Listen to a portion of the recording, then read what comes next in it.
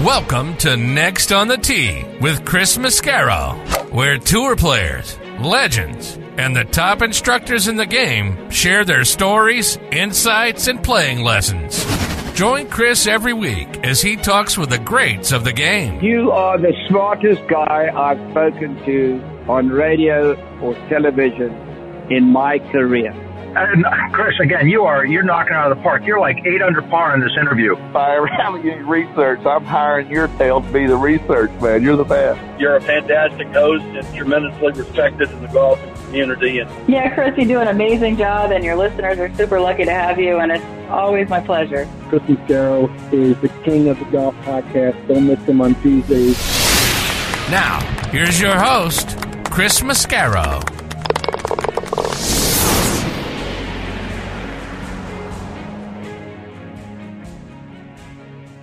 Good evening, folks, and welcome to Next on the Tee. I'm your host, Chris Mascaro, and boy, I couldn't be more excited about this week's show. I've got 3 fantastic guests that have become wonderful friends that I'm looking forward to sharing with you. We'll talk about who they are in just a minute, but here we are on the heels of a dominant win at the Players Championship by Scotty Scheffler. Scotty is starting to look a little Tiger-esque, folks. That was his 6th win in his last 27 events. So he's won 22% of the time that he's teed it up over that span. That winning percentage sound a little familiar to you? One bettor on FanDuel wagered $300,000 on Scheffler to win at the Players at 10-1 odds. So that person brought home a cool $3 million. Golf Monthly said that bettor was a punter. We don't know at what level, NFL, college, CFL, we don't know. And if it was a punter, oh, by the way, nice job out of you for having $300,000 and the confidence, oh, by the way, to wager it on a guy whose last 2 appearances at the Players was a missed cut and a tied for 55th last year. But that guy's smiling from ear to ear right about now. We got a lot to get into tonight, especially with the report that the USGA and the R&A want to roll the golf ball back.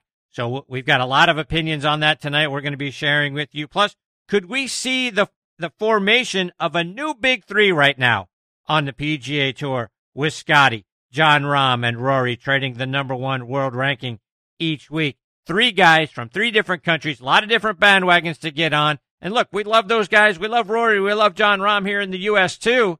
So a lot of really passionate golf fans have 3 great guys that they get to root for that are essentially trading the world #1 golf ranking every single week, it feels like. So we've got a lot to talk about with respect to that and a lot more going on around the game of golf.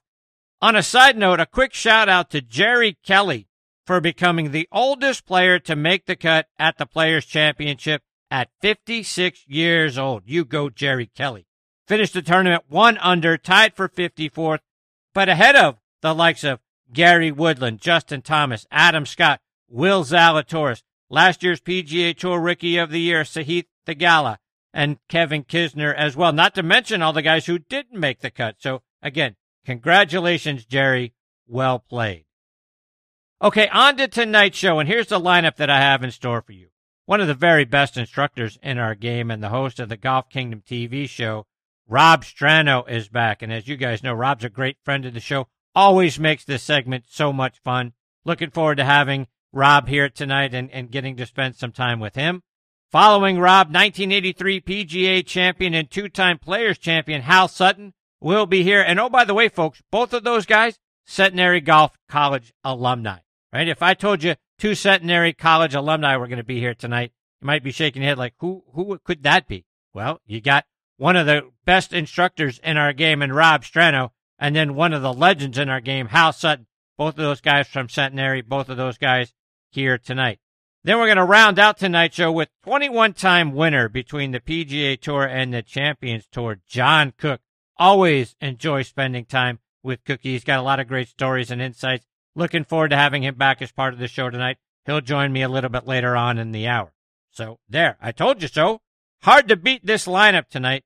We're going to have a lot of fun, and I want to thank all of you so much for tuning in and taking the journey with me tonight.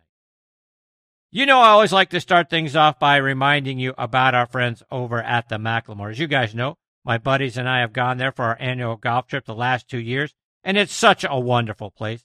The accommodations that they give to you over there are fantastic.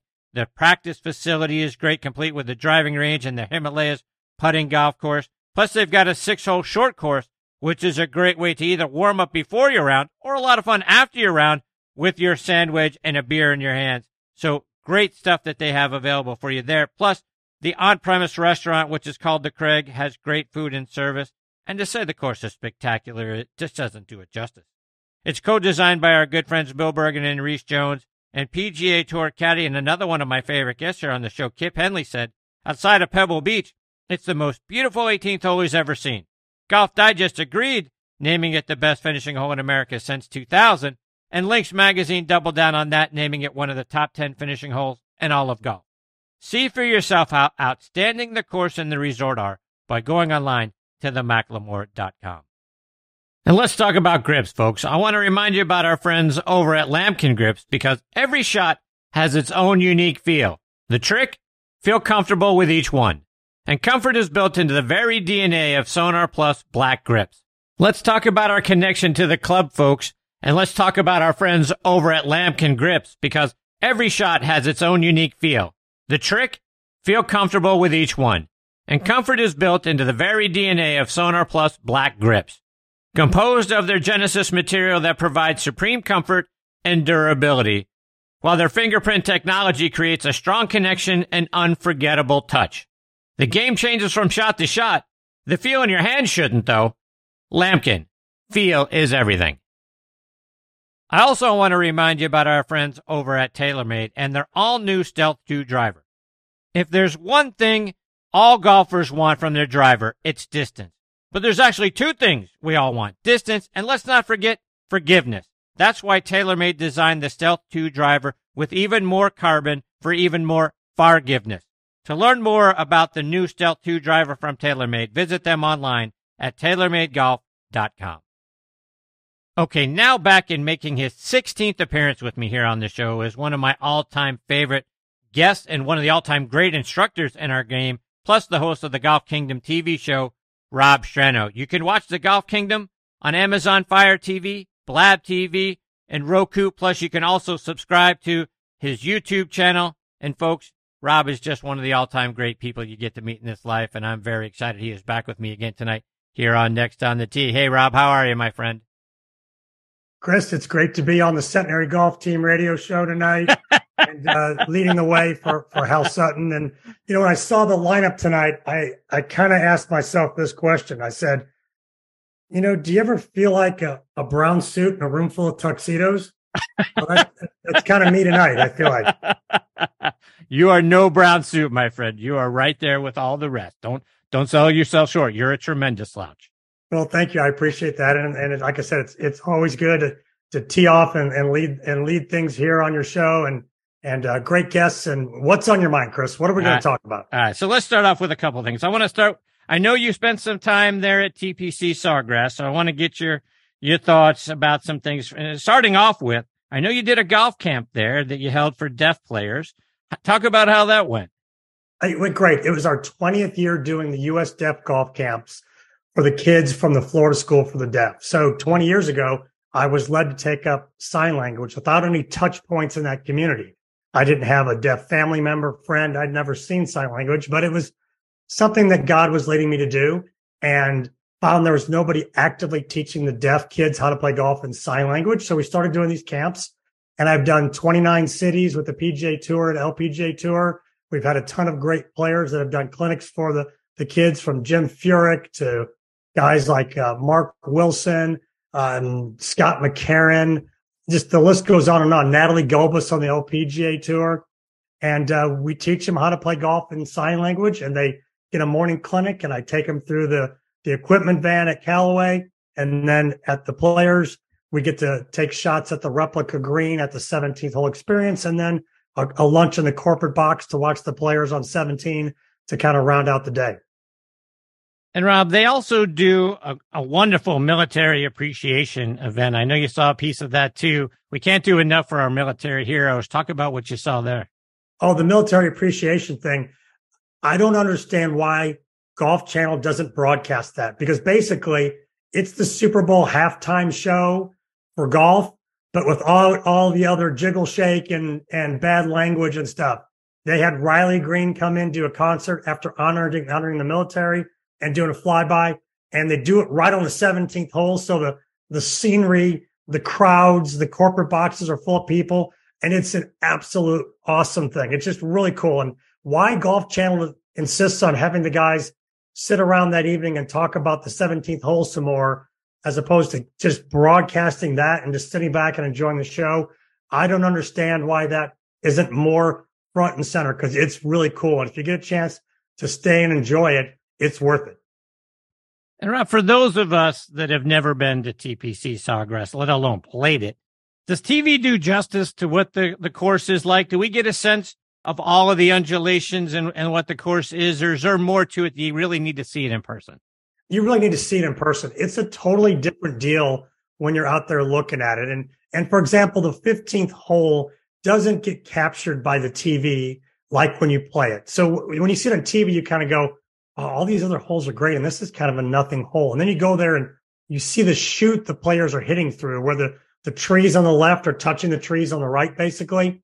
And you got to go across the lake there, which isn't in play, but it's pretty. And then the hole bends to the right. It's this little funky kitty corner, tiny green that slopes from left to right away from you. And it's really a cool golf hole that TV just doesn't show you what it is. And then you get to 17 and it looks like you can throw the ball on the green from standing there, and TV doesn't quite capture that. And then just all the holes on the front side, the par threes there are so awesome. And 3 is such an underrated hole on the golf course. And it is such a cool par 3. And the back left bunker there is just a burial ground if you hit it there. It's so deep, you could just stay there all day trying to get it out. Rob, for me, and I'm guessing a lot of average golfers like me, when we see 17 and 18, to me, those two tee shots have to be the two of the most intimidating golf shots that there are. I can't imagine what it's like to stand on 17 when the wind is blowing. I can't imagine trying to take a 1-stroke or even a 2-stroke lead with you over to the tee on 18 with the water all down the left-hand side. What's it like? You mentioned that the green looks like you could throw it on at 17. What's it like standing on those tees or around those tees and then, trying to put yourself in their position, trying to win a golf tournament, coming down to those last 2 holes? Well, you're depressing me by bringing this topic up, because I played there about a month ago. And in the 30 times I'd probably played 17, I'd never hit it in the water. Never. The flag was dead straight in the middle of the green on the back, all the way back, dead in the middle. It was a perfect pitching wedge, and I hit it right on my line. We had the same wind virtually that they had on Sunday, that left to right wind, and same wind, hit it my little left to right fade back in there, perfect yardage for a pitching wedge. And I saw the ball pitch right next to the hole, and then I didn't see the ball. And I turned to my caddy and I went, where'd that go? And he starts laughing. And I go, what are you laughing about? He goes, it took 1 bounce and went in the water. And I go, what? He goes, yeah, I forgot to tell you that the back of the green there, that's the hardest part of this green right now. They're firming it up. And I probably should have told you to bring it in there a little short of the flag. So we walked up there. My pitch mark was literally like 3 feet left of the hole. Wow. And the ball took 1 bounce into the back into the water. So I was depressed. Then I got up on 18 and once again had never hit it in the water on 18 and tugged one a little bit into the water and then made birdie on my second ball. Hit another one down the fairway, hit an 8-iron in there and made birdie on net birdie on my second ball. So the tee shot on 18 to me isn't as hard as it may look on TV. Just because I'm left to right player, I aim just inside the bulkheads and just, unfortunately, like I didn't do, just make sure it doesn't go left. And there's a lot of room. And I was curious about what Scotty did on Sunday because he hit it over the crowd. And I was like, you kind of take a yardage to the bend there and hit it straight on that line so you don't hit it through into the rough. He could have hit probably a 4-iron off that tee and kept it in the fairway. And then, they're 4 or 5-iron up to the green. So that was curious to see. But, in person, they're a little different looking than you see on TV. Rob, changing gears just a little bit, you recently spent some time with a former Players Champion and Fred Funk on your TV show. What was it like talking with Fred? Oh, Funky's awesome. We had the best time on my show. He was a great guest. And, we talked about some different things about his game and his career. And we talked about, like, back when he was at Maryland, he didn't make the team at Maryland. He had to go to a JUCO and then came back to Maryland. And he told the story of, which I'd never heard, in one of the qualifying rounds on, like, the fourth hole, which is a par 3, he made a 12 and there's no water. He said he hit it left over in some junk and proceeded to keep hacking at it till he got it out and made 12, and that cost him qualifying for the team. So then he went to a JUCO and had to come back, which was a funny story. And we talked about, like, the skins game and the fact that he just, in that skins game with Tiger and Annika and I think Freddie was the third player, he won like 15 skins and just smoked everybody on that. And of course, that's the infamous one where he wore the skirt after Annika drove it past him on, like, the third hole, which he said we knew that was going to happen. He said it was only a matter of when, and she did it real early in the round. That's fantastic. So, Rob, the golf world is abuzz today. As you know, the USGA and the R&A came out with their decision to roll the golf ball back for elite players. Your thoughts? What do you think about that decision? Well, I think it's a little late, and I've always laughed about, for years, Mr. Nicklaus has, barked about the golf ball, and the USGA has patted him, on the head like he's a little silly boy and gone, "Oh, Mr. Nicklaus, aren't you so cute? Look at Mr. Nicklaus. Isn't he cute? Isn't he sweet? He's such a legend. He is such a nice old guy. That Mr. Nicklaus, thank you for your thoughts. We appreciate your input. Thank you. Now go over there and just go do your golf stuff." And he's been right all this time. So now they decide to do something. But my take on that is a lot different. I personally don't care about the golf ball. I would institute what I call the 55, 45, 35 rule. And that rule goes like this. The maximum loft you can carry in competition is 55 degrees. The longest driver you can carry in competition legally is 45 degrees. That kind of will bring back some yardage. And then the longest your putter can be is 35 inches. So 45, 55, 45, 35 is what I would do. And as far as the golf ball concerned, the bigger thing to me is the fact that we're allowed to draw a line on it and aim the ball. That's the easiest thing they can do, is mandate no using the ball as an aiming tool. I mean, Chris, imagine you and I going into a pool hall and you announce, we're going to play 8-ball for $100 a ball. And by the way, the cue ball, I'm going to draw a line on it and aim it before every shot. They're going to cut your throat and throw you in the back alley. But we allow that in golf. Golf, you aim the club. You don't aim the game token. So that's the golf ball thing I'd like to see. And then fix the distance thing a different way. They've tried to fix it with the COR, designation, on the drivers, trying to get the trampoline effect back. But if you shorten the driver, make it 44. I don't care. Go back to what it was when you and I were growing up hitting persimmon. It was 44. Go to 44 for these guys in competition as the longest non putter club you can carry, and go from there. So I agree with all of that. I'm still wondering why 35 on the putter? What is that going to do? That eliminates the long putter. Oh, okay. Aha. See the method to the madness now, don't you? Yeah, indeed. So where do you stand on anchoring, whether it's arm anchoring or whatever with the putter? We got rid of anchoring theoretically with the long putter and anchoring to the chest. But we see anchoring in a lot of other ways. How do you feel about that? Well, I've always said in the testing I've done in putting, if I couldn't putt conventional or left low, I would putt the Kuchar method where you anchor it to your arm. Yeah. That, in all the testing with the data, is very stable and works fantastic. But, I'm all for not anchoring at all. That's kind of not golf to me. But, for the recreational player, I don't care what they do. I don't care if it's, backwards, left-handed, standing on their head putting. If they're better, that's fine. But when it comes to the best of the best, you're supposed to be the best of the best for a reason. And you should be able to do it without anchoring to anything. Rob, let's switch gears and talk about your show, The Golf Kingdom. I subscribe to it on YouTube. I downloaded the app on my Roku TV. And one of the things that I love about your show is the Keep It Simple Strano section, where you give us little tips, easy for us to translate and take with us out on the golf course.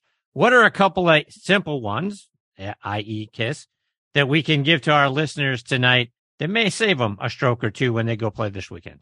Wow, just put a little pressure on me to go back through all the shows in my memory and come up with KISS segments. But if we're going to do the KISS segment, we got to do the mwah. We got to make the KISS sound. There you go. Do the KISS segment. So a couple simple things KISS segment wise. Do you have a specific part of the game in mind, Sir Host, about what you'd like it to be in this KISS segment? So we just talked about a 35-inch putter. Let's talk about on the green. What's something we can do to make more putts? Okay, to make more putts, keep it simple. Strano, simple thing to practice putting well. Open a sleeve of golf balls. Lay the sleeve on the ground open in front of you. Start off 2 feet away from it. 3 balls, putt them till you can putt all of them into the sleeve in a row. Back up to 3 feet until you can putt all of them into the sleeve in a row. Now, you may have to start a foot away. I don't know your skill level out there as you're listening to the show, but practice putting into the open sleeve of where the balls were. And you'll find your aim gets more precise and your stroke gets more precise as you're just sending the balls back to their home. There you go. You've also got some wonderful Strano-isms. Talk about those. Strano-isms. Wow. There's a ton of Strano-isms that I've got. In fact, that comes from my coach, Jim Sutty. He had Sutty-isms. And so as I started to coach, I came up with things I was saying that were kind of my things. I was like, we're going to call these, Strano-isms. So one of my Strano-isms is prepare, don't hope. I see a lot of players that when they're working on their game or they're in a lesson, they just rake one ball over after another and just try to hit it, hoping they do it right. And I'll say, look, step back, give me a couple practice swings or do the drill we're doing and prepare to do it right. Don't just pull over a ball and go, I hope I do this right. I hope I do this right. You find that they get somewhere faster by preparing rather than hoping. I think we all do a whole lot of hoping. That's definitely true. Yeah. Another good one I've got is don't genuflect to the queen. Okay. That's for wedge play.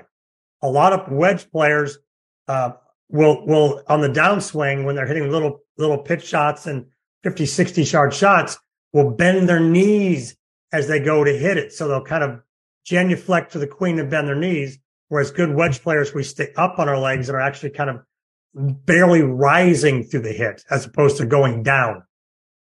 So let's take that a half step further, Rob. And one of the great playing lessons that I've watched from you recently is kind of when we find ourselves, what I like to say is in no man's land on a hole. We're 40, 50 yards off the green. A lot of times we'll grab our 60-degree wedge and we end up hitting it fat. We thin it over the green. We scull it, all those sorts of bad things. You had a great tip for how we can hit that shot closer to the green. You mind sharing that one?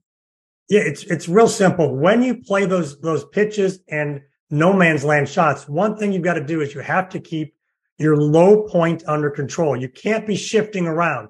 So low point is up opposite your left armpit. So when you set up, you want to pitch your weight, lean your weight into your lead foot. Feel like you're like 70% on your lead foot. Like the right foot is just your trail foot's just kind of a resting place for it.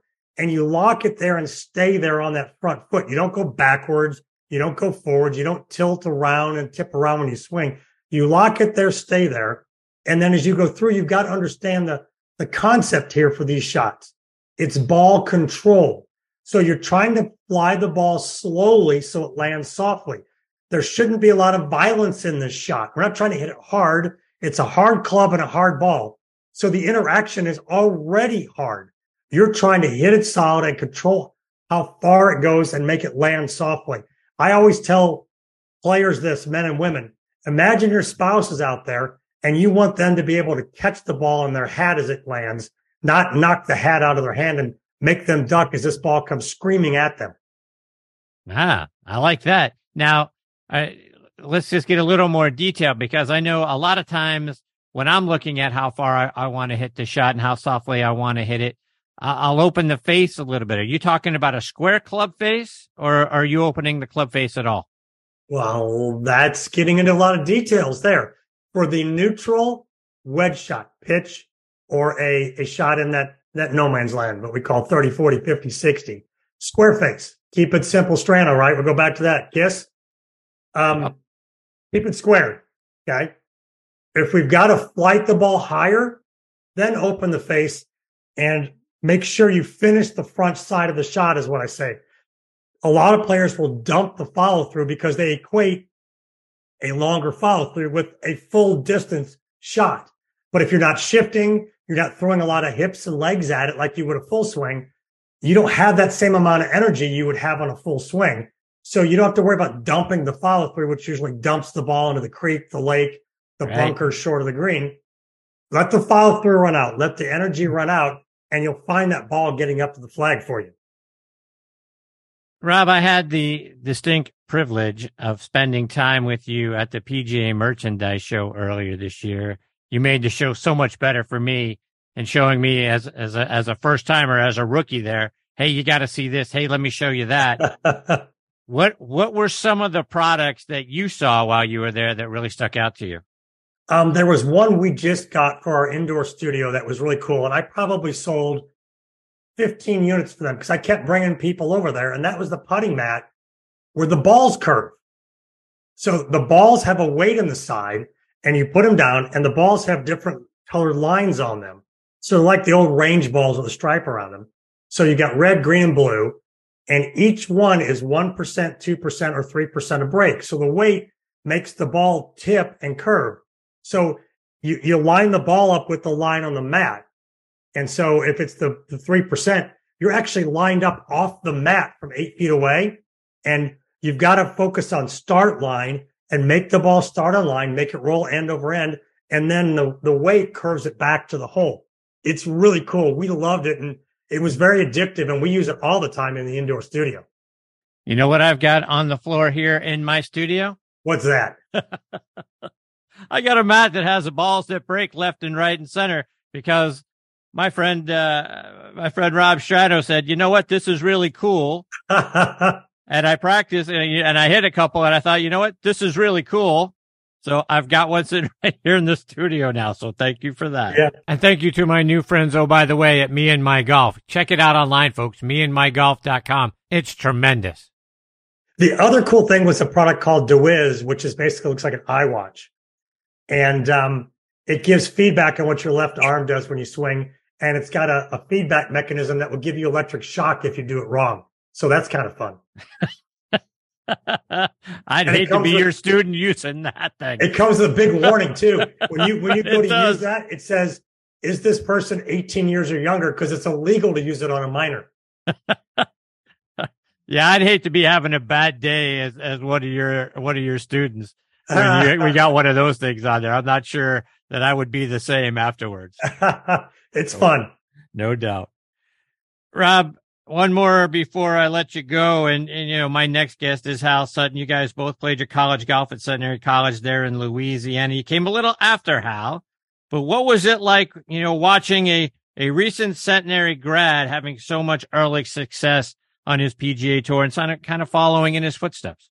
Oh, it was great. I mean, to follow after him, our team that we had was really good because once Hal Sutton comes through, man, it's easy to recruit when you have someone like that. And he won everything. And I remember like watching him win his U.S. Amateur on TV and just going, gosh, this guy's going to be such a star. He went on to be, you know, a huge success on tour. But, you know, it was great to watch him when he was in town and the times he would be around. And to watch his swing and how under control he was, because he was really, really a great ball striker. When you talk about someone who could put it where he wanted to, just at will, it was really fun to watch and just kind of let that wash into you. Because I grew up with the Haas's and Golbys, at St. Clair Country Club in Belleville. So I grew up around tour players and grew up around watching them and being able to absorb that. And I was always a great copycat. So to be able to watch Hal and how he did things and how he swung and the way his game was, it was something that I was used to absorbing from being around that. Rob, for our listeners that are in your area down there in Destin, Florida, let them know how they can come get a lesson from Rob Strano and then also follow you online and on social media. Well, you can check out everything about the Academy at stranogolf.com. In the upper right corner, you can hit book now and see my schedule and get on it. And we can help you with your putting, wedge game, full swing. We do it all. The indoor sanctuary, we call it, is where we have all our technology. So you can rent time in there. It's also at stranogolf.com. I'm on all the social media platforms, but the big one is the Golf Kingdom TV show. As you mentioned, we have our own YouTube channel. All the shows are there. They are all on Roku also. And there's a few of them on Amazon Fire as well. So we're out there at the Golf Kingdom. 76 shows, season 5. Wow. Good for you, my friend. And they're so much fun to watch. Thank you. We have fun doing them. Rob, thank you so much for taking time out of your night to come back and be a part of the show. You're always fantastic, and you make the segment so much fun to be a part of. I hope we get the privilege of catching up with you again soon, my friend. Hey, always great to be on the show. And it's, in college golf, the number 5 player, they always go off before the 4, 3, 2, and 1. Well, on the Centenary Radio show tonight, you got the number 1 guy teeing off last, and you put me out ahead of him. So I'm the 2, 3, or 4 guy. Maybe the 5 guy leading off for Hal Sutton here. Indeed. Rob, take care, my friend. All the best to you and your family. We'll catch up soon. Thanks, Chris. See you, Rob. That's the great Rob Strano. Again, the show is The Golf Kingdom. You can subscribe to it out on YouTube. You can download the app on your Roku TV. It's on Amazon Fire. It's so much fun. It is truly a variety show. Rob does a great job of making learning simple and fun. You talk about Keep It Simple Strano in the KISS piece.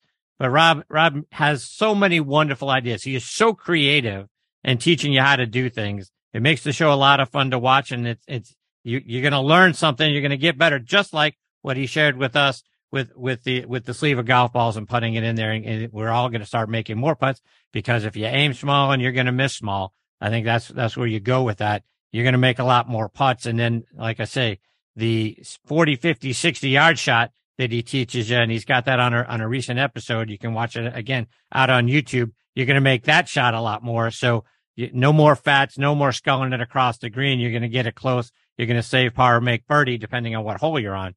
But Rob's a great guy. He's one of my favorite people on the planet, and hopefully we get the privilege of catching up with him again before too long. Okay, before I get to my next guest, Hal Sutton, I was talking with Eddie Dry, VP of Domestic Sales for Strixon Cleveland Golf, at the PGA Merchandise Show earlier this year. And I said, Eddie, I like your CBX full-face wedges. How can they help an average player like me play better? Here's what he had to say. An average player, I use one, and I'm in some lies that you can't even believe. And I need all the help I can get. And the face is bigger, and the grooves go all the way up and all the way out to the toe. So if you hit it on the toe, you miss it, bam, there's a groove. So I like that. So I carry a 58. There you have it, folks. Try the new CBX full-face wedges from Cleveland Golf. I want to tell you about something else I saw at the PGA Merchandise Show, and that's Me and My Golf. And they're offering 10% off their brand new range of training aids. I visited their booth and loved their breaking ball putting mat, which allows you to practice breaking putts at home on a traditional putting mat. I've got mine right here in my studio. They've just launched their own golf glove, and they're offering Next on the Tee listeners 10% off the whole range. Use code CHRIS10 for 10% off.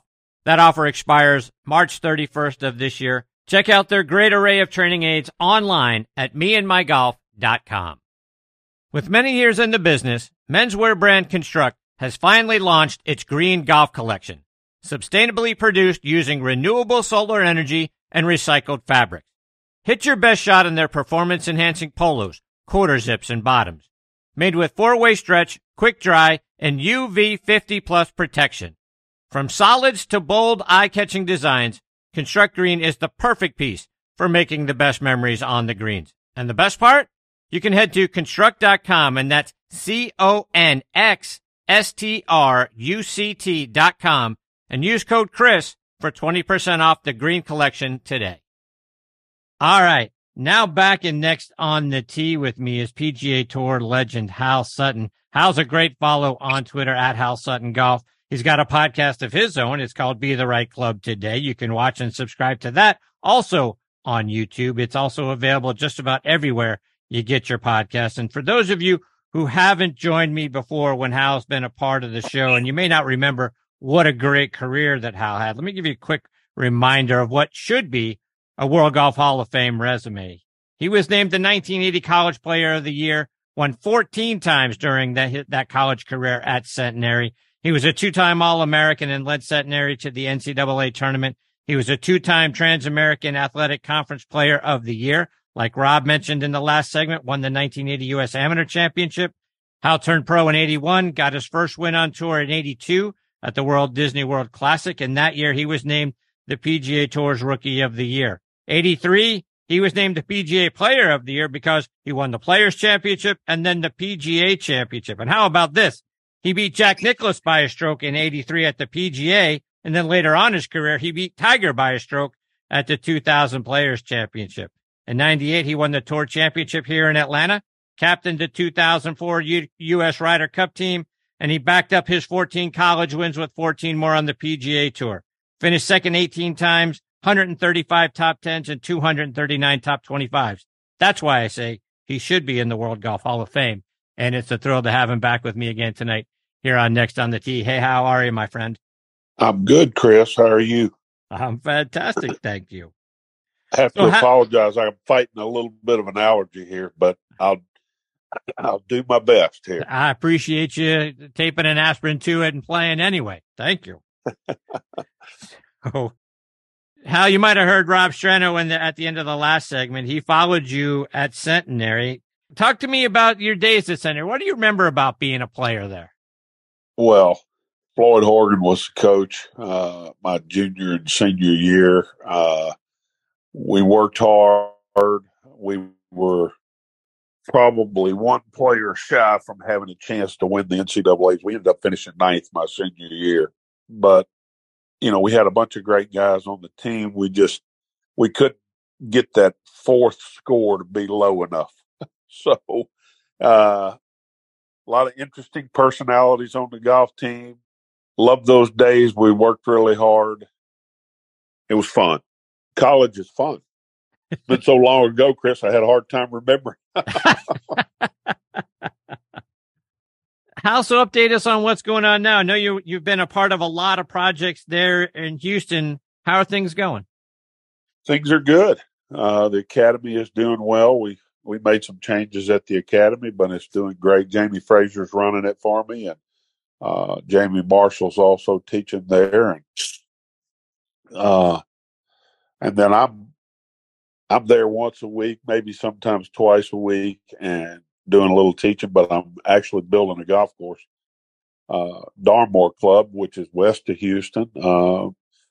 Having a lot of fun doing that. It's a tribute to C.B. McDonald and Seth Rayner. We're using the templates that they created to build a golf course, and a beautiful piece of land that will look very Scottish, and fun doing that.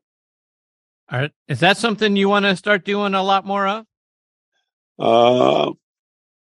Who knows? I'm pretty serious about it. I'm out there every day. Most architects, if they make it 5 or 6 times to a project, that's a lot. But I take it very seriously. I want to make sure that it's good, so I'm there every day. Hard to do a lot of projects like that. How here we are on the heels of this year's Players Championship. You've got some great memories from playing there, having won it twice. And is that a special week every year when that comes around? Does that put a smile on your face when it's Players Championship week? I always enjoy watching it. It's a great venue for a great championship. Scotty Scheffler played tremendous. I'm always amazed at his short game. He might have the best short game we've ever seen. But, this year, a little bit different than ever before, with this LIV thing going on, and I feel bad for Scotty because, every other year we'd say that the TPC always had the best field in golf. This year it felt like it didn't quite get there just because some of those guys were missing. And, it's by their own choice. I hate that it's divided golf like it has. I don't know enough about it to even talk about it anymore.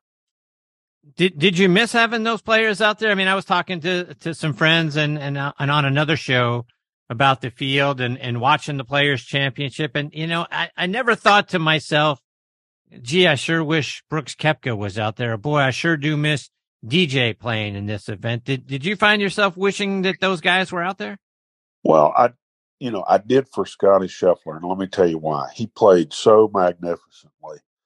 And for him to have, he probably would have beaten every one of the rest of them, but it would have been nice for them to have been in the field so he could say he did. Mm-hmm. And there will always be that, not everybody was there. And he doesn't deserve that because he played, like I said, unbelievable. I hate that it's gone the direction it's gone. I mean, the tour was, I was always so proud to say I was part of the tour because, it was the best field in golf in terms of where you could go play and play against the best players in the world. And charity was a big driver. And, I'm yet to hear anybody talk about charity from the LIV. It's mostly their own charity. Which is kind of why everybody bolted, was because of all the money. And, right. I played because I wanted to beat people. I mean, obviously we had to get paid, but we were paid well. I mean, it doesn't seem well today, but at the time we were getting paid very well. So, Hal, I had John Mahaffey on the show last week. He won the Players in 1986. He talked about not only the difficulty of standing on the 17th tee on Sunday trying to win that golf tournament, but on the 18th tee as well. We saw the water swallow a lot of golf balls this past weekend. And John said he used to like to hit a little cut, but there was no way he was standing on the 18th tee, taking the ball out over the water, hoping it was going to cut back over land. So just curious, you obviously had to do that twice. You went to the 18th tee with a one-stroke lead and pulled it off. What's it like standing on that 18th tee trying to finish off that golf tournament? Well, 18 is a really tough driving hole. There's no doubt about that. And the first time I won there, I hit driver kind of down the water's edge with a fade that went through the fairway, actually, into the right trees. Ended up making bogey on the hole, but still was able to prevail. The second time against Tiger, he had the tee, drove it down there perfectly because he had the eagle 16. And, he hit his Stinger 2-iron, and there was no way I couldn't hit it past that with my 3-wood. So I had to drive it because I wanted the last shot into the green. And I had hit 3-wood all 3 days before that, but just made up my mind. It's now or never. This is your chance to beat Tiger, so let's not back down. And at that point, I wasn't thinking about how nervous I was. I was thinking about how I was going to do that. And I felt good all week, so I wasn't going to not feel good on the 72nd hole. Yeah. And when you won there the first time, you mentioned, and you did it in 83, you were 4 strokes behind my next guest, John Cook, going into the final round. And when I look back over the final round scores that year, there were a lot of high ones. Seve shot 78. Craig Stadler shot 84. A lot of players between 77 and 80. You went out there and shot 69. John Mahaffey just happened to be the only player to do a little bit better that day, shot 67 in that final round. Was the wind up, and did that give the Texans an advantage to come from behind and make your move? The wind was up that day. And I have to tell you, in 1983, the golf course was a lot harder than it is now. It had not matured at that point. The 16th green, instead of setting down low and being kind of mild in the green, it was an elevated green with the water right next to it. Much harder hole than it is now. And several other holes were that way too. But, it was harder than they wanted it to be, so they softened it some.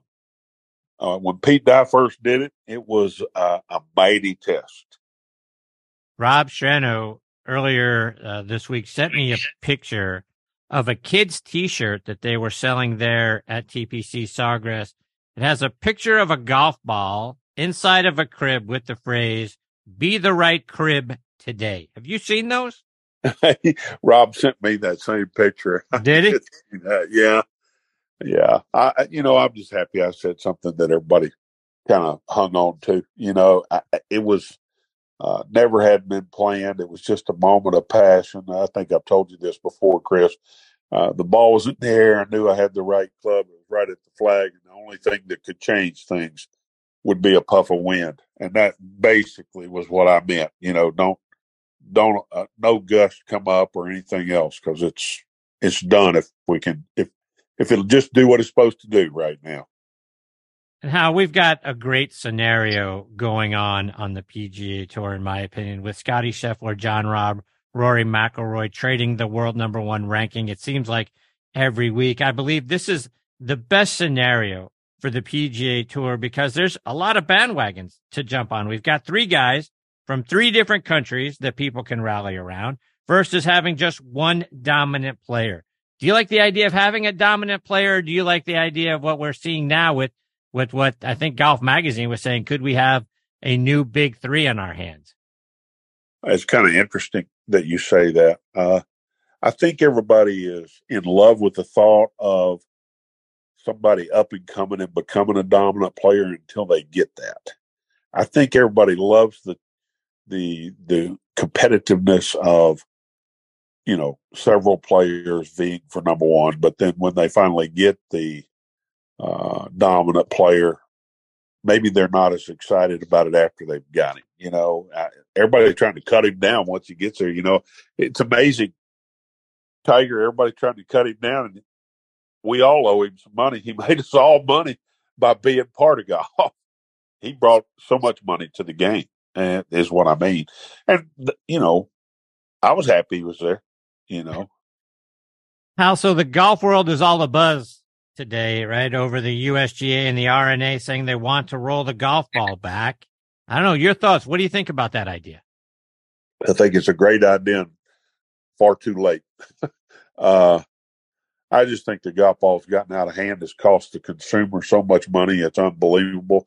Changing golf courses and, every golf course, everybody that's a member of the golf course, they've had to lengthen their course. They've renovated and made some golf courses obsolete.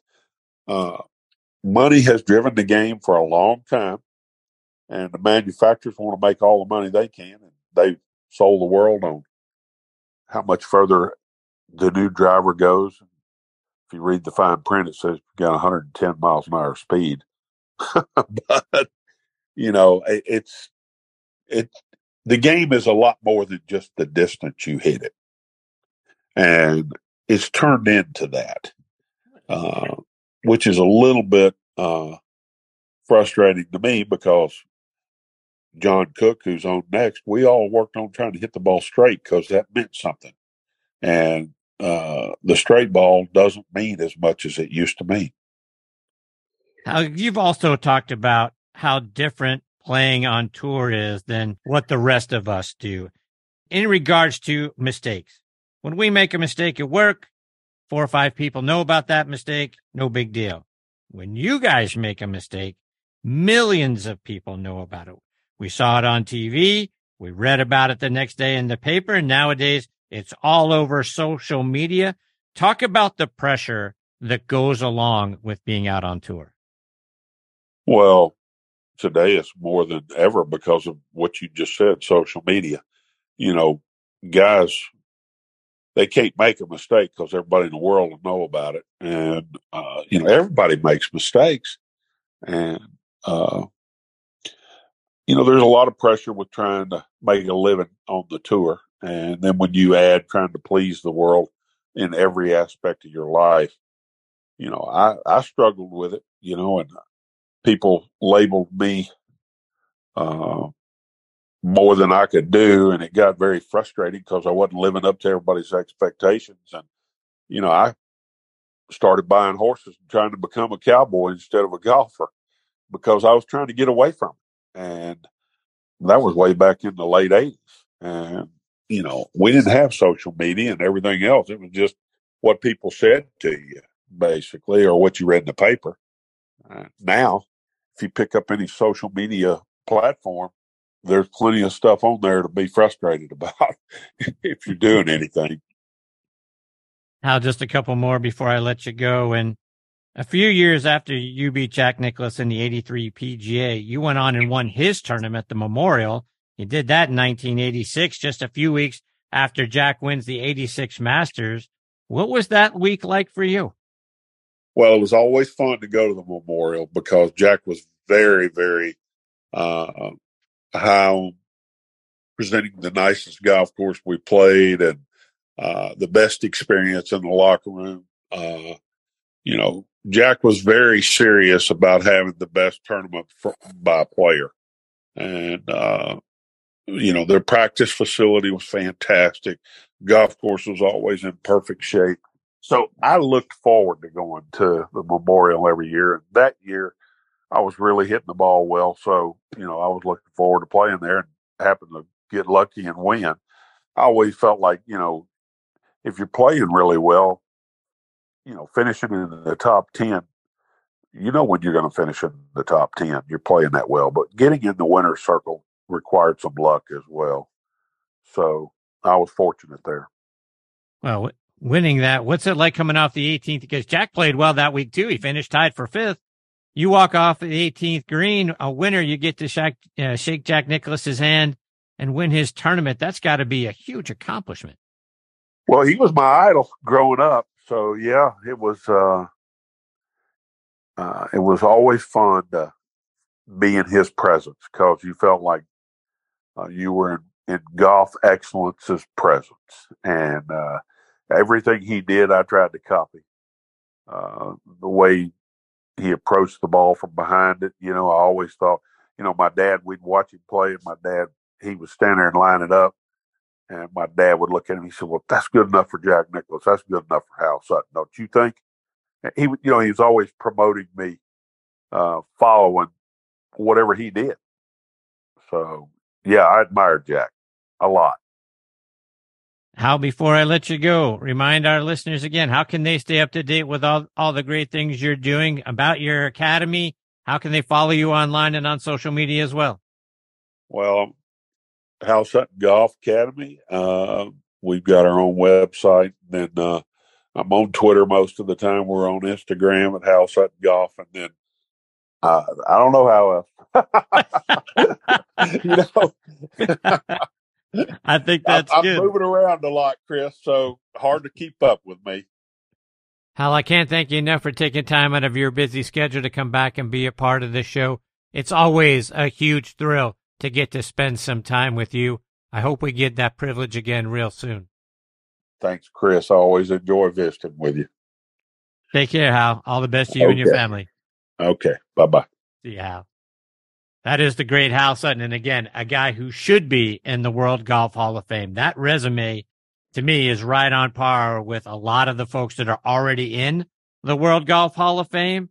So I shake my head every time we get to this time of year and we're looking at the guys and gals that get inducted into the hall and Hal Sutton's name is somehow not there.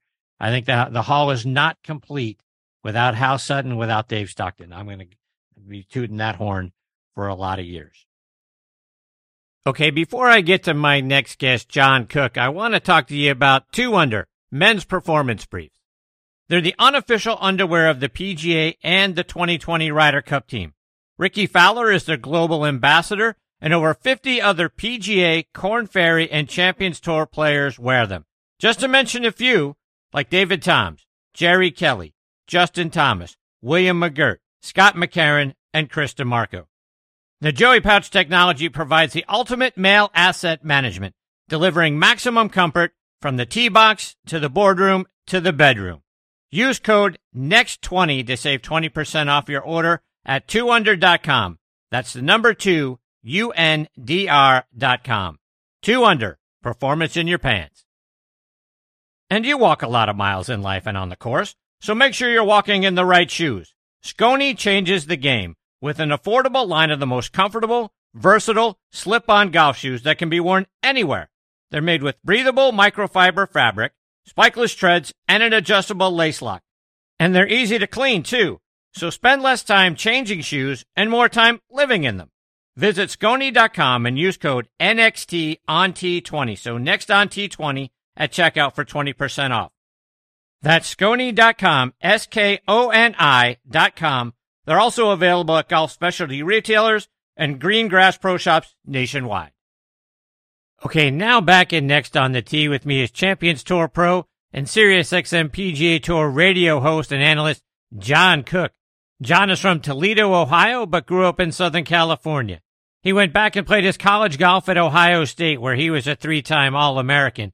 He helped them win 3 consecutive Big Ten titles from 1977 to 79 and the 1979 National Championship. John won 6 individual titles while he was there. He's also inducted into the Ohio State Hall of Fame back in 1986. John won the U.S. Amateur Championship in 1978, finished second to Mark O'Meara in 79.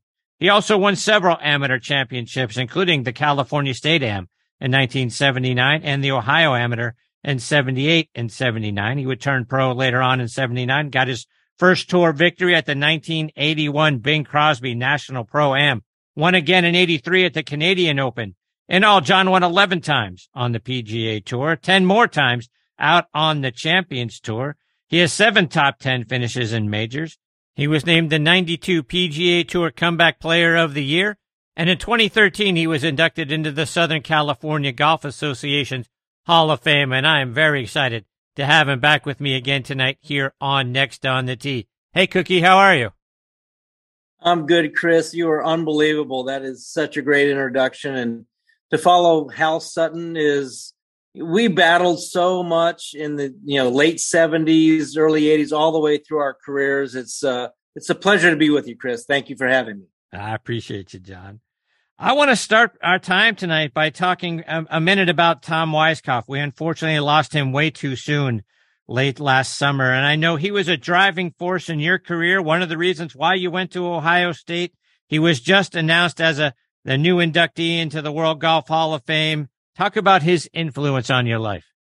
You know what, Chris? It's really emotional to me, what Tom meant to me. Just in high school, I would get a call every once in a while. We'd be sitting at dinner and, somebody would answer the phone. It's Tom's on the phone. I didn't have a Tom in my area and in some of my friends. It was Tom Weiskopf. Tom Weiskopf's calling me. Goodness gracious. It was amazing to me. And, I always admired him, and even before, we got involved in the recruiting process to go to Ohio State. I loved his golf swing. I loved the way he carried himself. I knew he was from Ohio. I was in Southern California, but we were Ohio people. So, he was a huge influence, not only getting me to Ohio State, but also when I got to Ohio State and also got on tour. Every time he came to Columbus, he would give me a ring, either in a dorm room or apartment or wherever I was living, and he wanted to go play golf. And that continued on, Chris, into my professional career, where we'd play a lot of practice rounds together. And he always had a message to me. He always said, observe the golf course. Ask what the designer, the architect what's he asking you? And that's why he's he's in the Hall of Fame, Chris, not only because he was a great player, not only because he was a great broadcaster, but he was a great architect as well. And so the influence that he had on my career, playing practice rounds, asking me questions, me asking him questions, it's a little, I mean, I'm so happy that his name is going to be in the Hall of Fame. I think it's a little late, honestly. And I can say that with a clear conscience because he should have been in the Hall of Fame years ago while he could get up there and accept the award and let people know on who Tom Weiskopf was. And, you know, I miss the man dearly. He was a big influence in my life, Chris. And, you know, I'm happy that his name is in there. And I appreciate the fact that he is going to be in there. I think it's a little late, but I'm happy that he's gotten his name in there. Yeah, John, and I guess that's where I feel like there's a hole in this, and that it is late. I mean, I hate the fact that we lost him, you know, a few months ago, and now he's going to be inducted into the Hall of Fame, and he's not going to get the moment to kind of drink that all in, feel how special that is, feel him, you know, the honor it is to be in the World Golf Hall of Fame. He's going to miss all of that, and that just sort of rubs me wrong that the Hall waited this long. Yeah, you're right, Chris. And Lanny Watkins and I, for years, I mean, I got into television probably, 8-10 years ago. And Lanny and I have been beating this drum for a long, long time. And we're happy that he got in. It was a lot like Ken Venturi. He wasn't able to appreciate the fact that he was going into the Hall of Fame. He did get in before he passed, but he was not able to attend and express his feelings. And he's kind of the same way. So, but we're happy his name is in there, deserves to be in there. It has such an influence in the game, Chris, in so many facets of the game. And if anybody out there is listening and they want to know why would he be in as a broadcaster, go back and listen to some of those Masters calls. Right. Go back and listen to some of what he had to say when he was sitting on 13 at Augusta National. It's just incredible, the insight that he had, not only in the game of golf, but the architecture of the game and just being part of the game. Yeah. Couldn't agree with all of that more. I mean, I'm a huge Jack Nicklaus fan. I can't tell you how many times I've watched replays of the entire 86 Masters and Tom Weiskopf being there on 16. Perfect. Everything he had to say was perfect. And with a little bit of, dry sarcasm in there as well. But he made every broadcast he was a part of better because he was there. And like I say, I just wish he would have had the opportunity to stand up there at that podium and accept this honor. It's a shame he's not. Yeah, exactly. And I remember one call, and I think I had been done for the day. We played on it. I played in the morning, and the wind was blowing incredibly hard at Augusta during the Masters first round. And, Tom Watson's, beating the field in the afternoon by a few shots. And I remember Brent Musburger, asking him, hey, Tom, are you surprised at Tom Watson, shooting this score and beating the scoring average in the afternoon, by this many shots? He said, Brent, he won 5 British Opens. He can play in the wind. I mean, how succinct is that? I mean, that's the great mind of Tom Weiskopf. Absolutely. John, I want to switch gears a little bit. Obviously, the talk today is all about bifurcation and what the USGA and the R&A are talking about with the golf ball. Your thoughts on the idea of rolling it back? Oh, my gosh, Chris. And I love me some Hal Sutton. We battled for so long, so many years. Who wants to roll the ball back? I don't want to be 20 yards shorter. Are you kidding me? They let it get out of control. It's the USGA's fault from the beginning. It has nothing to do with the players. They're only taking advantage of what they are given. And they missed, I think the USGA missed the boat years ago by not, upgrading their standards, not upgrading how they tested the golf ball years ago. It's not the player's fault. Don't roll that ball back. Maybe it's at its limit. I'm good with right now, stopping everything right now. That's fine. But it's like in IndyCar racing or any racing, Formula One, whatever, they start rolling everything back. And you know what happens? The engineers outrun them and they figure out a way to make it better anyway. So I don't understand this. They talked about, and the tour has talked about bifurcation for so long. We don't want to do that. We don't want to bring this in. Well, that's exactly what's going to happen. The players of today that play at the country clubs and the munis and now they wouldn't be able to play the same game as the professional golfers. And that's the problem that I see, that they can't not compare themselves to what the players, the best players in the world are doing. Honestly, Chris, I don't like it. I'm not for that bifurcation of that. I'm for some bifurcation of rules and some of the other things, but rolling the ball back, I don't think accomplishes anything, because you know what? Those guys that hit it far are still going to hit it far, and they're going to relatively, and I'm a numbers guy. I was a math guy. I was a statistics guy. It said, it's not going to level out. 20% is not 20% for everybody. Mm-hmm. Anybody that can launch it higher is still going to hit it farther. And it doesn't quite work that way. So I am not for this whole thing. I think if there's a limit right now, that's fine. But you can't roll things back and make professional golf at the highest level go back a step or two to make things equal, because it won't be equal. Do you think there's some chance, like we're in a 6-month sort of let's talk about this thing period, and then if it gets adopted in August, then in January of 26, it will start.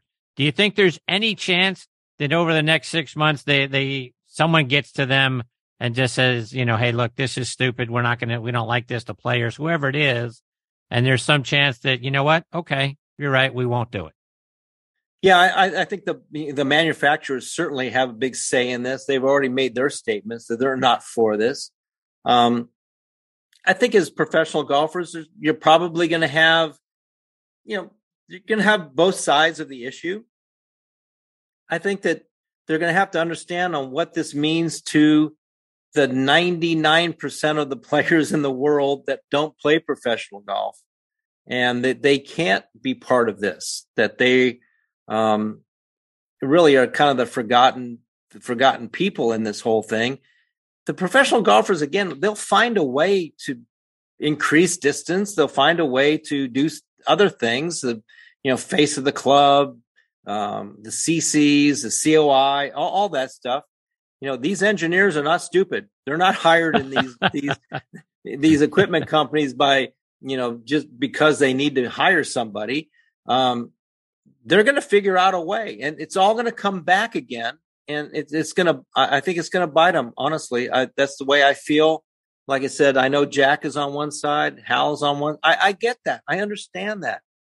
But I'm actually competing this week after 18 months. I've come out of retirement for 2 weeks to play here in Newport Beach at the Hogue Classic.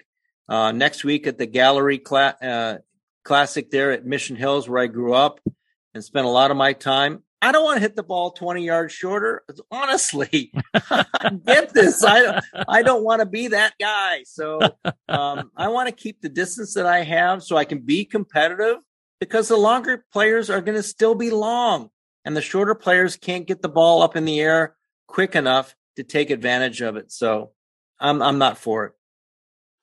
Switching gears a little bit, John, here we are a couple of days north of the Players Championship, and thanks to a 5-hole stretch on Sunday, Scotty Scheffler walked away with the golf tournament.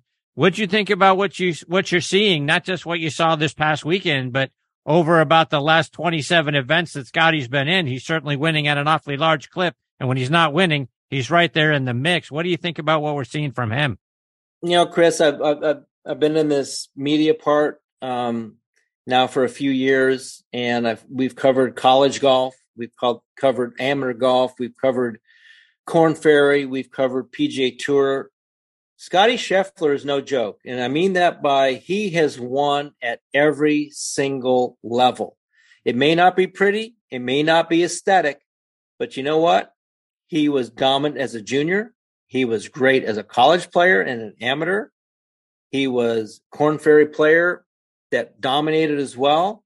It took him 1 year to make his mark on the PGA Tour before he started winning, and now he's winning at Eclipse. So that tells me something about Scotty Scheffler. He knows how to win. He knows what his game is about. There's zero weaknesses in his game. And his mind, Chris, nothing bothers him. He's in such deflection mode when things are going astray. He's so quick to get things back on track.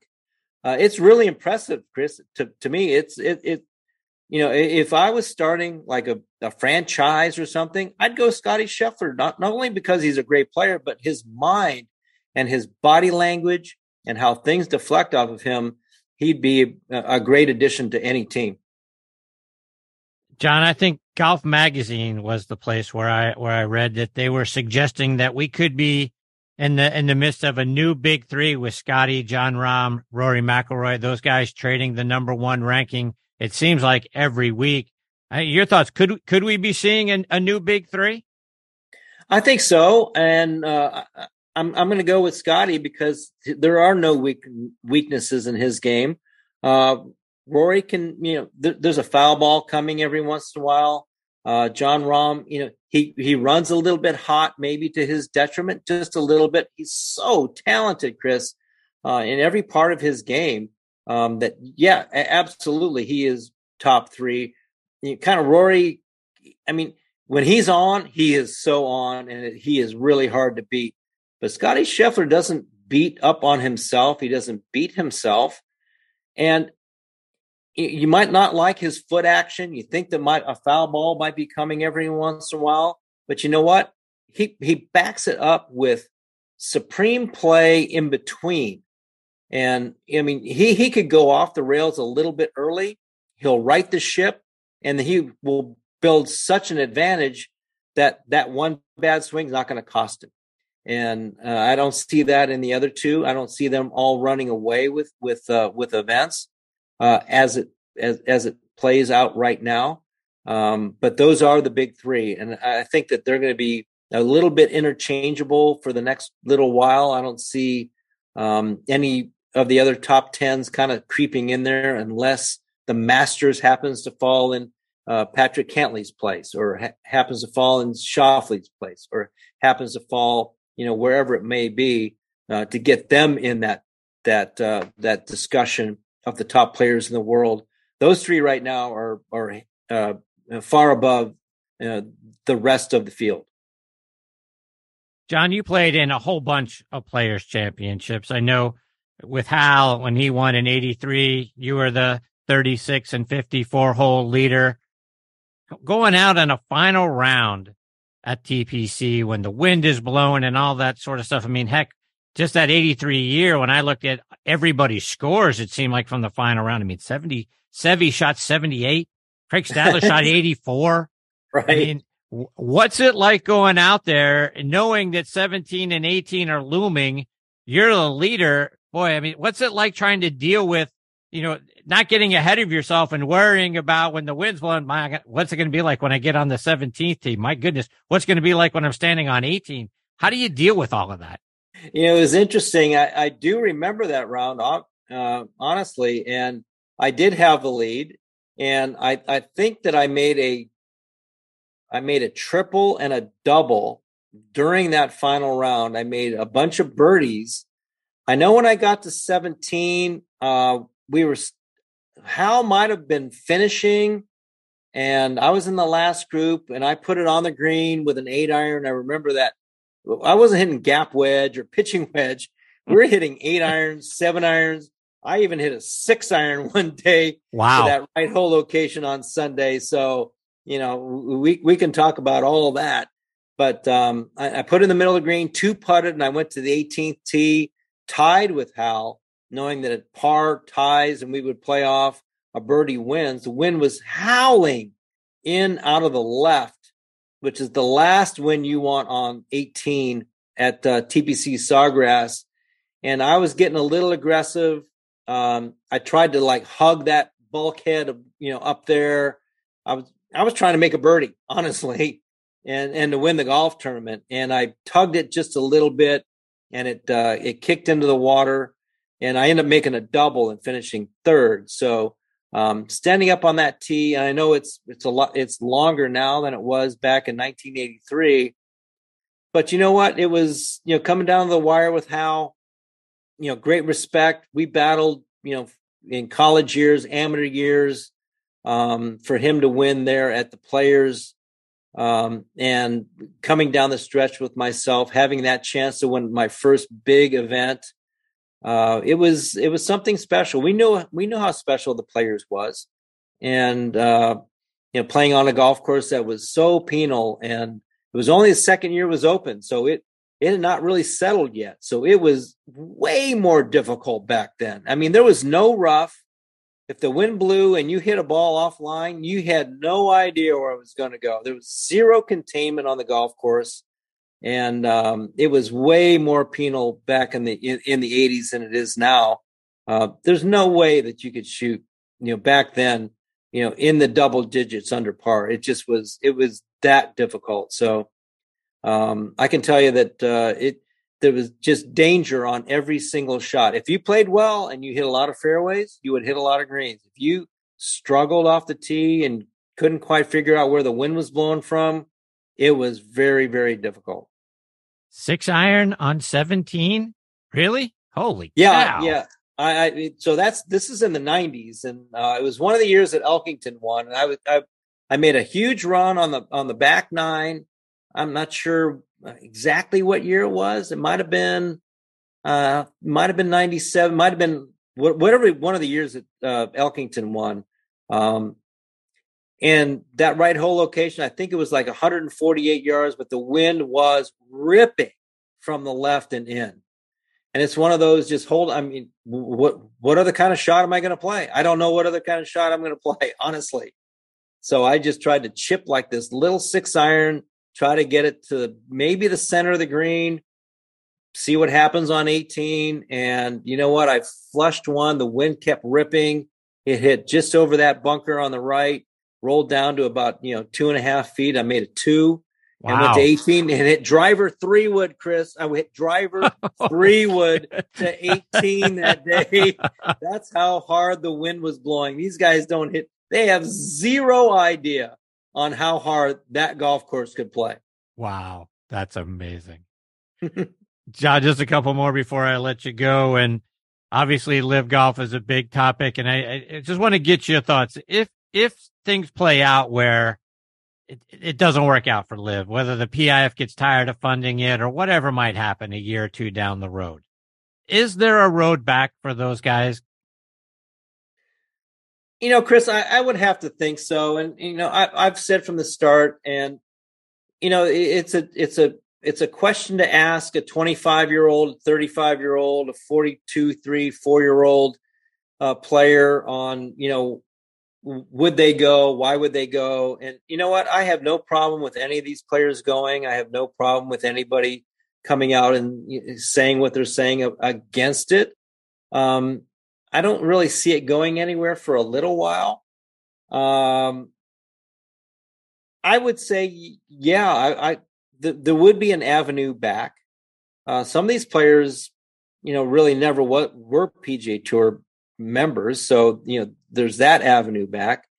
The other ones are the greats in the world. I mean, they've won major championships. Do they have to maybe serve a little bit of a off time? Perhaps, yeah. But I miss Dustin Johnson playing golf, honestly. I miss some of these guys playing golf. Joaquin Neiman, I miss watching him play golf. Abraham Ancer was like right on the edge. Harold Varner was right on the edge. I could see where they could maybe welcome them back, but they would have to serve a little bit of a suspension. But what's the harm in having them back? Just because they made a business decision, a family decision for some of them that didn't grow up with the means. They did it for either, foundation reasons, personal reasons, family, whatever it might be. It doesn't make them bad people. I still talk to Charles Howell. Am I supposed to not like these guys that went? Am I supposed to get them off of my contact phone, phone numbers? They're still good people. And the PGA Tour, they want to play against the best players. There's still some of the best players are there. And if it doesn't happen, yeah, maybe they serve a little suspension, but welcome them back. I mean, what's the harm in that? Honestly, golf is different, Chris. Golf is different. And when you understand and realize that it is different, and these players are the best players in the world, why not have them play? Yeah, agree with that 100%. John, I want to go back to two good memories for you, two tournaments that you won. Your second win on tour came at the 83 Canadian Open. You and Johnny Miller finish tie and go into a playoff. You both parred 5 playoff holes in a row until you go on and you get a birdie on the 6th. What was it like going through 6 playoff holes to beat Johnny Miller there? Well, the first thing is, Chris, Jack Nicklaus finished a shot out of that playoff. So, wow. I'm going for my second win. I've got a 1-iron into the 72nd hole. I could have laid up. Who hits a 1-iron? So I hit maybe one of the best shots of my total career on that 72nd hole to be able to make a birdie to tie Johnny Miller. And so the first 4 playoff holes, I had inside of 15 feet to win the golf tournament. And then, of course, going back to the 17th hole, now Johnny Miller has a 12-footer to win the tournament. And I'm going, oh my God, I'm had a chance to beat the best 2 players, and oh my, here Johnny's going to bury this, and now I'm going to lose this, and oh my God, what's going to happen? And he missed it, and I drove it in the bunker on the 6th playoff hole, so I had to lay it up, and I laid it up to a perfect wedge shot, and I was not going to miss this 6-footer. Wasn't going to happen. So. But to beat Johnny in a playoff and gain that respect of beating 2 of the greatest players, probably the greatest player, and one of the great players of my era and my time, was a great second win. The first win at the Crosby in 1981 was life changing for my wife and I. It was. In 1983 to win in Canada, which was basically the 5th major at that time, because it got me in the World Series of Golf. It got me a number of starts just because of that event. So it was very, very special. I hold that really dear to my heart to win a national championship, and to beat Johnny Miller in that playoff and keep going and not give in. And keep persevering. And, but that's kind of who I was at that time. And like I said, we talked a little bit earlier about the 83 players that, I wouldn't say I gave it away, but I had a chance to win that event with Hal coming down the stretch. I won that one. I wasn't giving this one away. Let's fast forward 13 years to the FedEx St. Jude Classic in 96. You broke the tour record for low score after 54 holes. You go out and shoot 64, 62, 63, and then come home with a 69 to win by 7 strokes. Now, guys going into final rounds with big leads sometimes go into the prevent defense and then lose it. You didn't do that. You kept your foot on the pedal. Talk about that win. So it was very interesting. I had one of those rare weeks where it was every number it was a 7-iron, 8-iron, 6-iron. There was no question on what the club was. It was one of those rare weeks that happens. But I remember warming up on Sunday, and my great friend, mentor, Ken Venturi, was on the call. And he came up, and he didn't say much. He watched me hit some shots, watched me warm up. It was, high 90s. It was humid.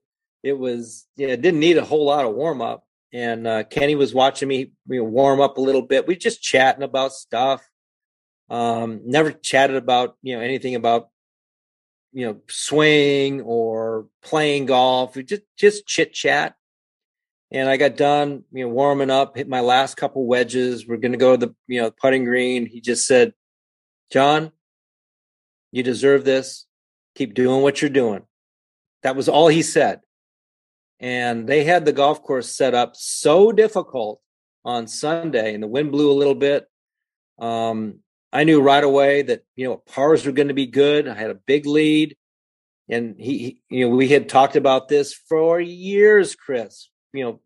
25 years we talked about winning golf tournaments and strategies when you have leads. And my strategy going into Sunday was no 3 putts, don't give away the threes, the par threes, don't make bogeys on the par threes.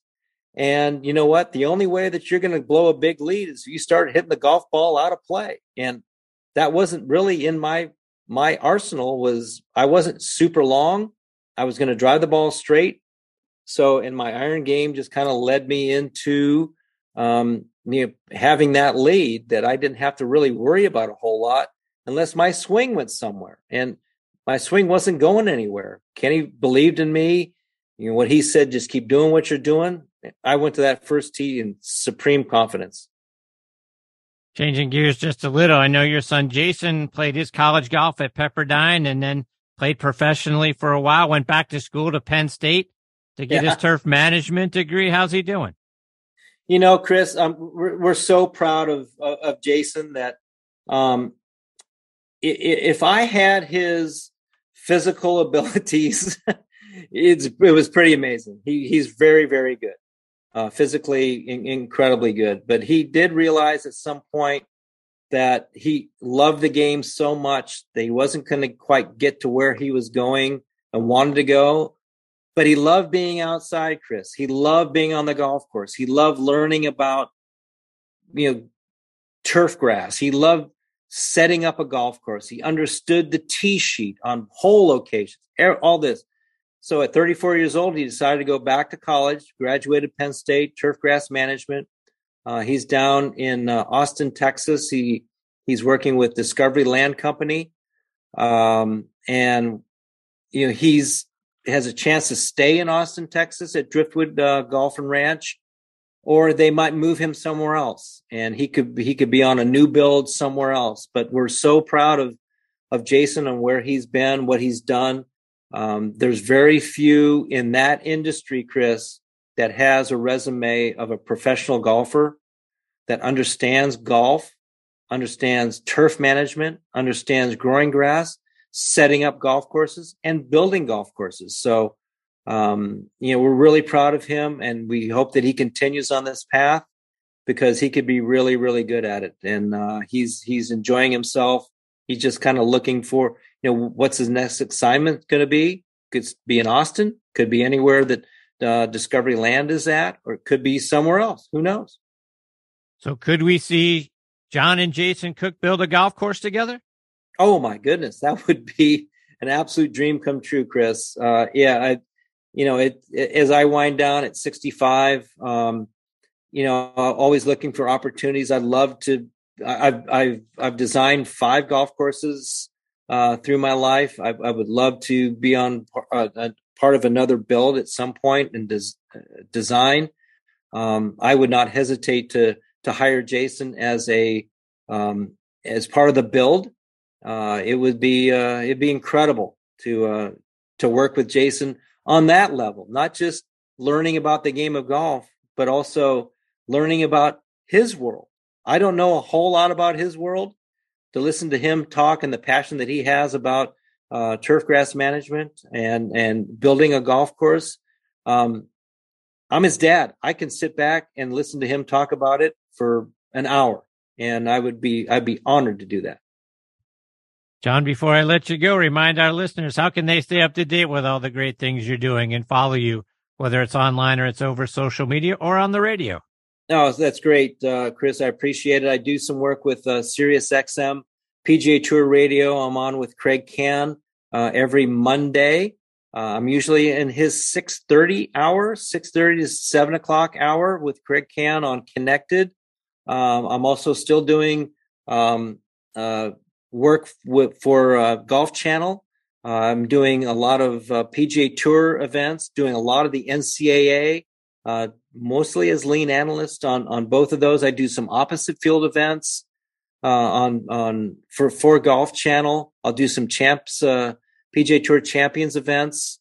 Of course, on Twitter, you can catch me at John Cook Golf, and you can also on Instagram, same thing, John Cook Golf, and happy to follow. I only do Twitter to answer questions. I'm not one of those guys that go out there on a limb, but Instagram, I also answer questions. So I'm readily available and happy to answer some questions.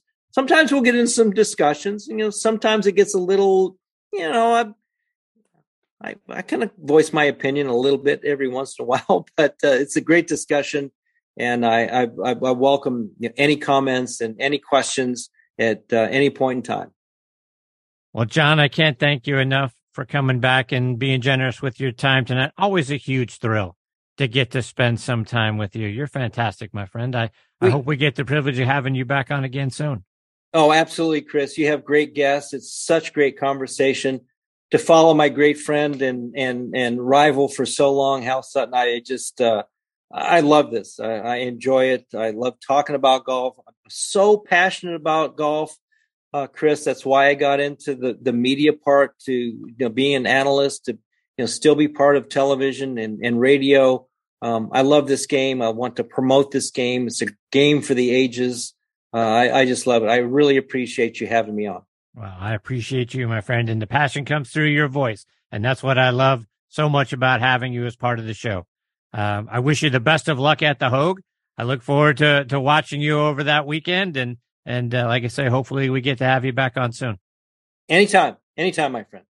Thank you, John. Take care. All the best to you and your family. You as well. Thank you. That is the great John Cook, folks, and as you heard in his voice and you heard in his answers, I mean, how great is that guy? I mean, get to hear the stories and the passion from years of playing and years of broadcasting and years of being a part of the game of golf that we all love so much. And you can tell why John was so good at it. Again, 21 victories between the PGA Tour and the Champions Tour. How great is that? And then to go on and be a great broadcaster of the game and a great ambassador of the game. And that's where I think that I love John so much is that ambassador of the game piece, because not only was he a great player, he loves to talk about it, just like he said a moment ago. And that just radiates and brings people into the game. I mean, we all love to go out and play golf whenever we get the opportunity. We all love watching it on TV or on an app or whatever and following our favorite players and that sort of thing. But it's when somebody brings the passion to every part of the game, every aspect of the game that John does, that draws more people into it. It makes the game more fun. It makes the game more accessible. It makes all of us enjoy it more. That's what I take from every opportunity that I've had to have John as part of the show. That's what I take away after his segment, is just feeling better about the game of golf and feeling happier that I'm a part of it. And I get to be a part of a show where John Cook has come on now 5 times. He's fantastic. I love following him. I hope he does really well at the Hogue, and I hope we're all privileged enough to have John back on the show, like I say, really soon. Okay, before we go any further, I want to remind you guys about our friends over at Adele Golf. Power and precision. Adele Golf's SMS and SMS Pro irons offer the ultimate in iron adjustability. Featuring the revolutionary swing match weighting technology, Precisely dial in each iron to your swing by moving the heaviest weight to its optimal position for maximum performance. Learn more about them by going to adelgolf.com.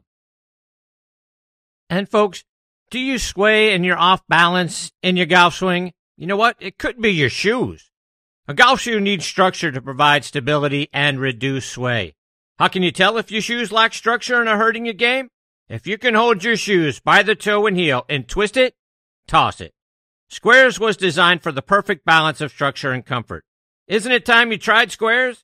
Try the new Speedbolt at squares.com. That's SQAIRZ.com. All right, my friends, it is time for me to put a bow on this episode of Next on the Tee. I want to send out my sincere thanks again to Rob Strano, Hal Sutton, and John Cook for joining me this week. Scheduled to join me next week are our resident director of instruction, Tom Patry, will be back, as will PGA of America Hall of Famer Bob Ford. What a great guy Bob Ford is, and a huge privilege to say it'll be his 5th visit with me next week. Looking forward to having Bob back as part of the show. Another one of the top instructors of the game, John Hughes, will be here, and as will Jack Curry from 2 Under and Sconey Golf, which, oh, by the way, won Best New Product at the PGA Merchandise Show. Jack will be here with me as well.